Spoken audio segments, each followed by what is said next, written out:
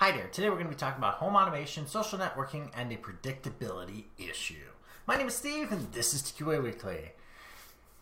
Now, did you know there's a reason why you should vary the times at which your devices in your home automation turn on and off in every single day, even which devices turn on at which time?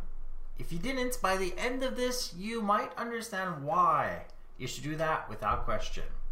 Also, did you watch the original movie of Home Alone? Notice how the wet bandits determine which houses are not occupied based on a combination of home automation and intel gathering. I mean, one of them did actually dress up as a police officer and visit every single place, and at one point even knew at what time each of the houses would have all their lights on. These were perfect indications of when to rob that house. And they were able to do this with social engineering as well as observation. And one of the problems with smart homes is they're very easy to observe if they're all set up in a way where everything turns on every single time at the same time of day. Doing that is a dead giveaway that there might as well be no one home. And because of this, it's actually a better idea to have a little bit more randomness in what you are doing.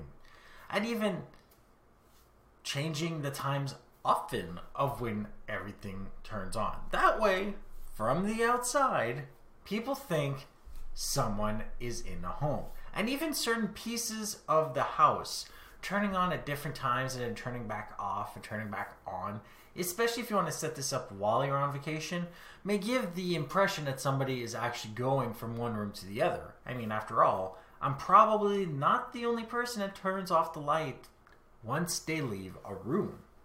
So doing this makes it very easy for you to give the illusion of life in the house. Because if it's fairly random and not everything is turned on at the same time, then from the outside in, it's possible you are home, and therefore it is possible that no one will try to go in. Now, we're ignoring cameras at this point, but we're using what we know as basically lights. Now, it might be a little hard for most of you to accept, but the other detail from that movie, which was the ability of intel gathering on the actual person or family, is now a lot easier to do than before. He had to dress up as a police officer in order to get this information. Now you just have to follow the person on social networking. I know you are super excited to be at a concert, taking pictures and posting them. Take the pictures. Post them. Wait before you post them. Wait until the event is over. Because if you are currently at the event, taking pictures, posting them, no amount of randomness is going to work anymore for your own home. Social engineering doesn't require as much effort anymore. If you don't have to engineer the person to do anything, you just have to wait for them to do the action you want, and then for them to just take advantage of it. So if you go to a concert or any other event or go on vacation and take a bunch of pictures, hold on to them. Don't post them. Or if you want to put them up as a draft, or put them up with a schedule that allows you to be back home before they go up. This way, they will never know exactly when you are not home. And the last piece of advice that I might as well give you at the same time is, while you are away from all of this and you're trying to get the illusion of randomness and whatever, introduce some real randomness by simply picking up your smartphone, logging into the interface, and simply changing the times or turning things on and off manually.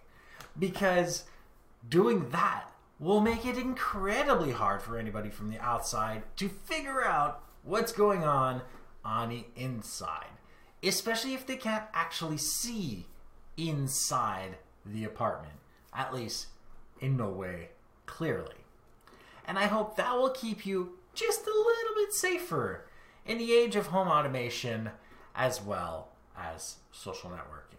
So, like this episode if you like it, dislike it if you didn't, share with those that you think can benefit from this, and don't forget to subscribe.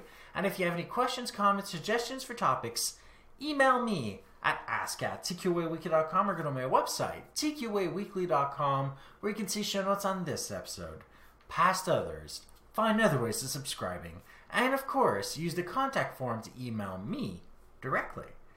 And if you want to see me play video games such as Assassin's Creed Valhalla, which I have been playing for a long while and definitely enjoy, come and see me on Twitch, Friday, Saturday, Sunday, 7 to 9 p.m., even later, Eastern, and see me play one of the games that I actually do love to play, which is the Assassin's Creed series. Thank you for watching, and goodbye.